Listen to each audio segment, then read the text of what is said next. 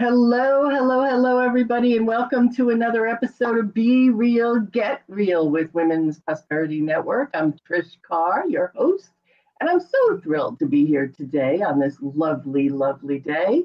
I hope you're having a beautiful day wherever it is you are.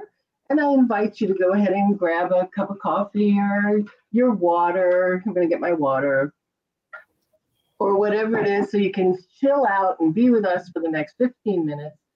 Well, I introduce you to someone who's incredible. You know, what this is about, what we do on Be Real, Get Real, is we get to know the people behind the face of a business. Because we don't do business with businesses, we do business with people.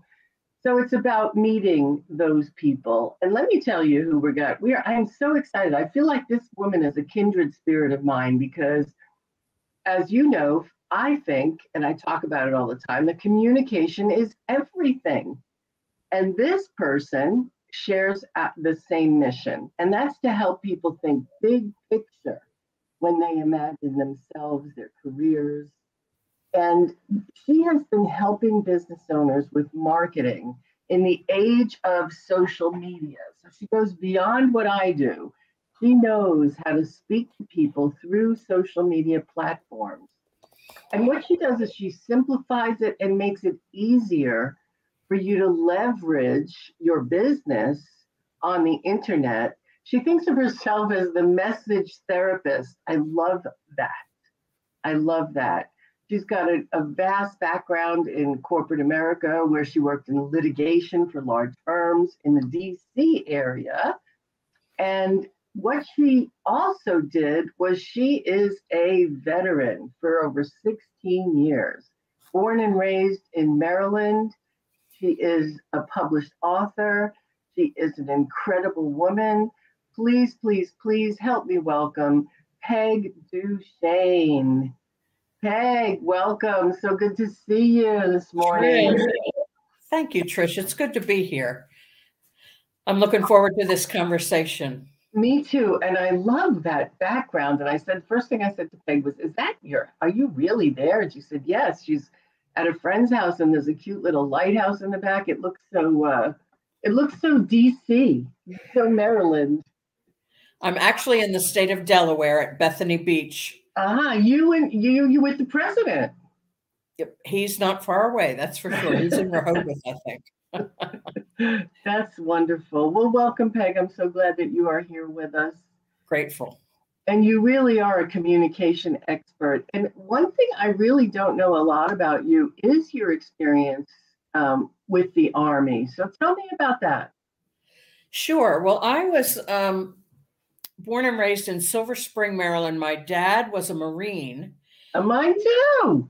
He enlisted when he was 17 and you needed to be 18 and he had to go through rigmarole of extra certification and stuff. And the Korean War was happening and he was in Korea when I was born. And actually it's a funny story. The Red Cross didn't notify him till I was almost a month old that I had been born. It's not like wow. This day of instant notification, right?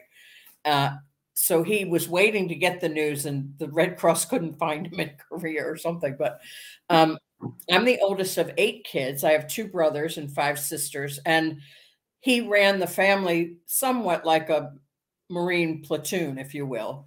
Did he wear his hair in a flat top? He did have a flat top. Absolutely. Yep. Mine too. Yeah. So I had graduated from college and was working at a law firm in Washington, D.C. as a support staff person. And my dad kept saying, you should join the military. You should join the military. So I looked into a couple of options and the Maryland Army National Guard really spoke to me because I love the dual mission of not just being a national entity, but also serving your state as well. Mm-hmm. And so I joined the Maryland Army National Guard, went to my boot camp basic training at Fort McClellan, Alabama. And at this point in time, it was 1980. So the integration of women in the military hadn't been going on for very long. And there were a lot of people, a lot of men who didn't feel that women had a place in the military. Mm-hmm. So I was always buttoned up against that kind of mindset. I And can imagine you told those men what for. yeah, and you need, it's like the Fred Astaire and Nancy Rogers. You have to do everything they're doing, but backwards, right? Yeah, exactly. Working twice as hard to make a difference and do what we did. So yeah, my first job in the military was as a company clerk for a medical unit. So if you think back to the MASH TV series, I was somewhat like Radar on MASH and interacted with the first sergeant and the commanding officer, who was a lieutenant colonel, and just had a good rapport with the officers and the enlisted, and everybody needed something from the company clerk, right? And one 2-week training in our summer, they were short ambulance drivers. And I said, well, what do you need to do to be an ambulance driver? They said, well, you need a Maryland driver's license. I said, check. And we need to train you on our vehicle. I said, well, train me. And well, no, we want you to be chained to your typewriter. And I'm like, what if I split my time between the two? So they finally agreed to let me do that. And so I drove the ambulance and we were picking up patients, and I saw all the great stuff the medics were doing. And I talked to my commanding officer and said, I really think I want to go to medic training. No, we need you as the company clerk. I finally said, well, I'm being called. And I had learned CPR years ago as a Girl Scout. And then when I was an RA in college, I had our, CPR certification and first aid kinds of things. Anyway, I went to medic training, and lo and behold, ended up being the honor graduate of medic training. Wow. So, and I really loved that aspect. And I was the ambulance platoon sergeant, and I was in charge of about 20 people, running the schedule and making sure we had coverage here, there, and everywhere, and doing some interim trainings to help people keep their skills fresh and all those kinds of things. And I just loved it. And later I advanced in my career, was the treatment platoon sergeant, which was about 50 people. And we ran all the clinics and stuff like that. And then I decided to go to officer candidate school. So I went through OCS, and it was arduous training for sure. They don't just let anybody be an officer. No. I've seen Officer and a Gentleman. I know. Yeah. So as a military officer, my job was a logistics officer, and I planned to plan missions and we would do these sort of fake casualty exercises where we'd all of a sudden say, radio in that a truck had flipped over, and we'd have like theatrical makeup and stage wounds, and the medics would have to come and do the treatment that was required to save the lives and stuff like that. So I would orchestrate those kinds of things. I loved my time, and then did get activated for some state missions. There was one time when Maryland was deluged with a horrific snowstorm, 22 inches, and I helped coordinate Humvee drivers to go pick up people who needed dialysis treatment and stuff like that. So I did get to experience both a national mission as well as state, helping the state community, citizens in the communities around our state. So I loved all of it. And how long did you do that, Peg? How long? How many years? 16 and a half years. Wow. Yeah. That's a long time. You've and at probably the same seen time, a lot. you're at the same, when you're in the Guard, you're a citizen soldier. So you're working your regular job, and you have weekend duties, and then you have your 2 weeks training in the summer and that kind of thing. Right. And as an officer or as a platoon sergeant, I was attending a lot of meetings throughout the month, planning for the next 2-week or 2-day training on the weekend, and the long range planning for the 2 weeks in the summer. And I worked in downtown Washington, D.C., and these meetings were always in Baltimore, which is about an hour and a half or 2 hours away. So yeah, a lot of time on the road back and forth, but I made some great connections, some of whom I'm still in contact with to this day. And just, when you take the oath of office or join the service, you agree to lay down your life for the person to the left of you, the right of you, the side of you. It's a deep kind of a connection with other people, and I loved it. Yeah, and I'm sure you're still in touch with many of those people today. Many of those people, yeah. And out of my dad's 8 kids, I'm the only one who wore boots. Nobody else joined the service. Wow, that's interesting. Yeah, my brothers both said, I've served enough time in my dad's military. I don't need to do anything. I can relate to that.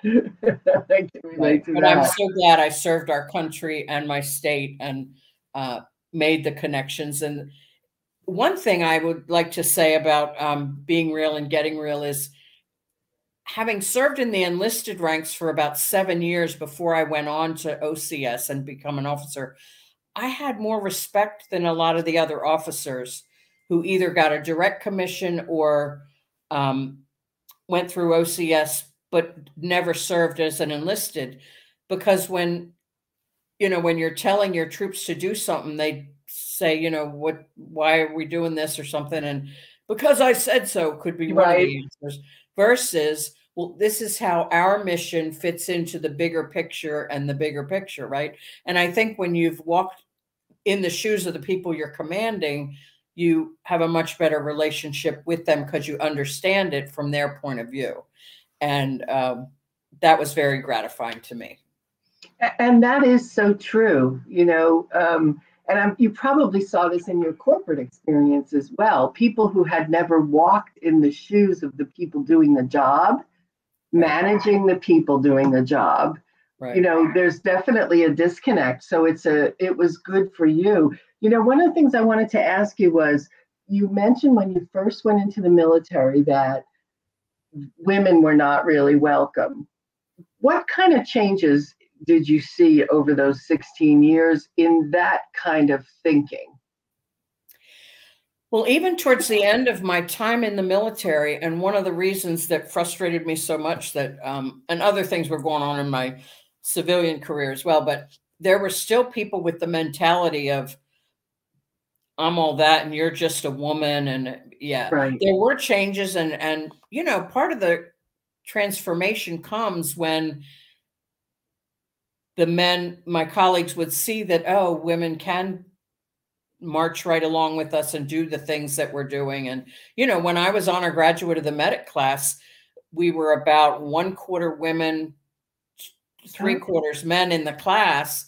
And I excelled not only at the book work, but also there were lots of applications, and, you had to prove your skills along the way and carry the, a litter is like a bed that you have the patient on 4 people. You had to lead, you had to be the litter lead and direct your turning left, right, and all that without dropping the patient and all those kinds of things. And I think what helped in the transformation or the realization that, oh, maybe women do have a place, is that we excelled at what we were doing and worked hard to gain their respect. But yeah, they have no choice if they see it. They have to, at one point, will acknowledge it. Seeing is believing. And the same thing happened in law firms. Lots of the lawyers would graduate from law school and come to work at these big firms where I was in Washington, and they'd never really worked a job in their life. They were always in school and doing, and the kinds of law firms where I worked, they would take the top 10% of the students in the top 10 law firms of the country. So it's a higher echelon of an individual, and sort of the silver spoon syndrome. And they would say, go make 20 copies of this. What took so long? They had no idea how to put a pack of papers on a copy machine and run it through and get it all stapled and stuff. They're just like, and that was humorous as well. I have a degree in psychology, so I would look at things through that filter and always, think about what they're thinking, and just fascinating. Wow. And your law firm career, how long was that?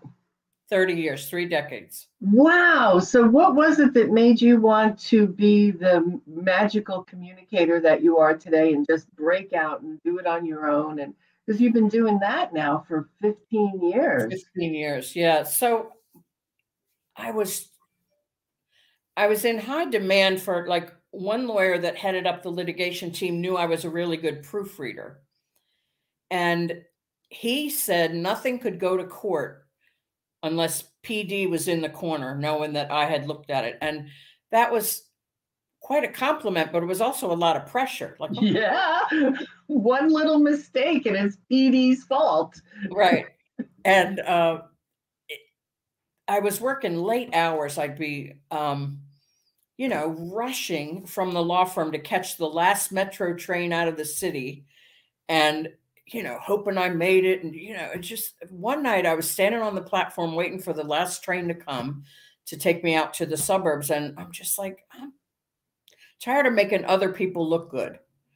And at the time, social media was really coming into its own, and things like Facebook fascinated me.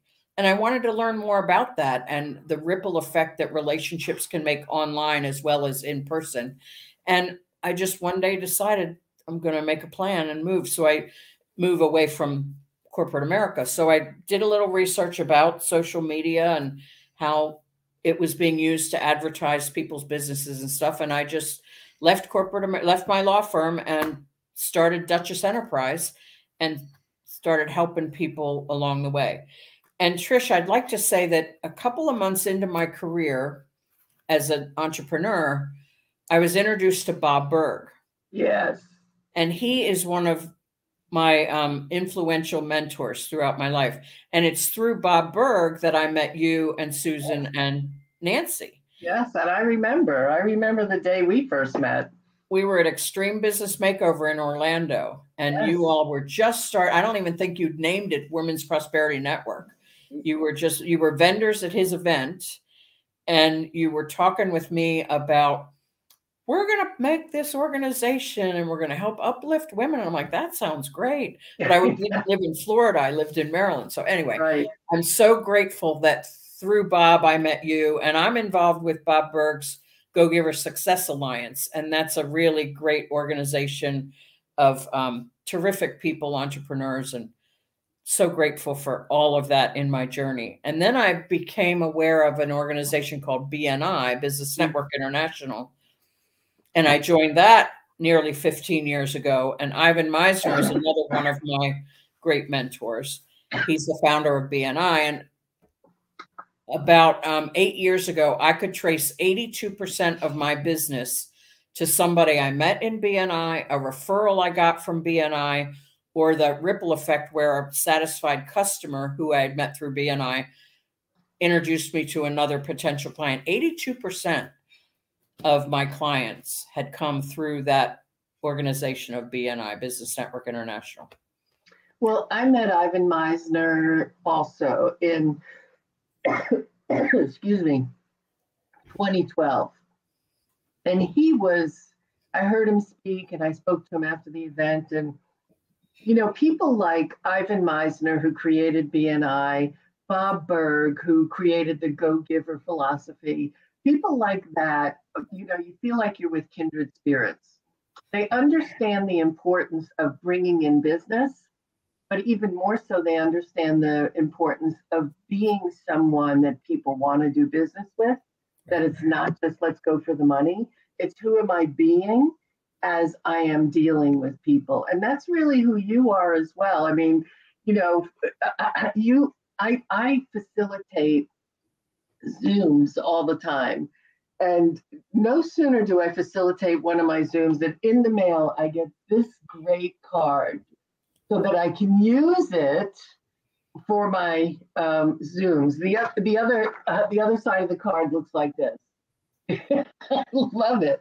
I mean, it's just the smallest ways, Peg, that you make a difference in people's lives. But to me, this is still sitting on my desk. I still use it every time I'm on a Zoom. I mean, you just have learned and have put into practice the principles that make a difference for people. Yeah, so I'm sure that your clients also get the benefit from that. So you're spreading that same go-giver attitude in what you do with people. Tell me a little bit about how you work with your clients. And let me go ahead and give everybody your website so they can go ahead and check out what you're up to and how you can make a difference for them. How do you work with your clients? Thanks, Trish. So, when I first start working with a client, we set some goals. I ask them what social media platforms they're using.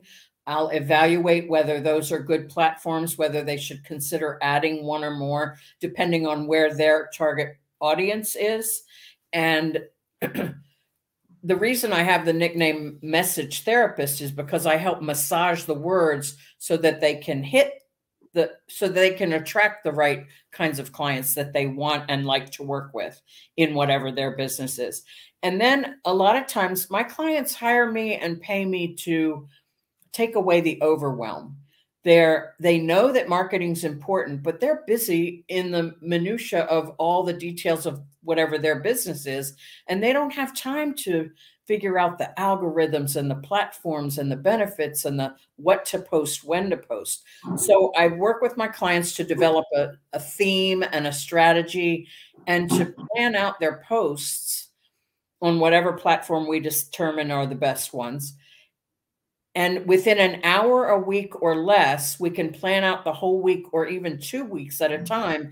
And it takes that pressure off. They know it's going to be posted. And I have a great platform that helps you plan ahead and post and know that it's all going to be done ahead of time. And so that's how I work with my clients. And then I have a tool called the Bank tool that's Blueprint Action Nurturing Knowledge. It's an assessment tool that lets you understand how your message is showing up and if it's showing up to attract the right people.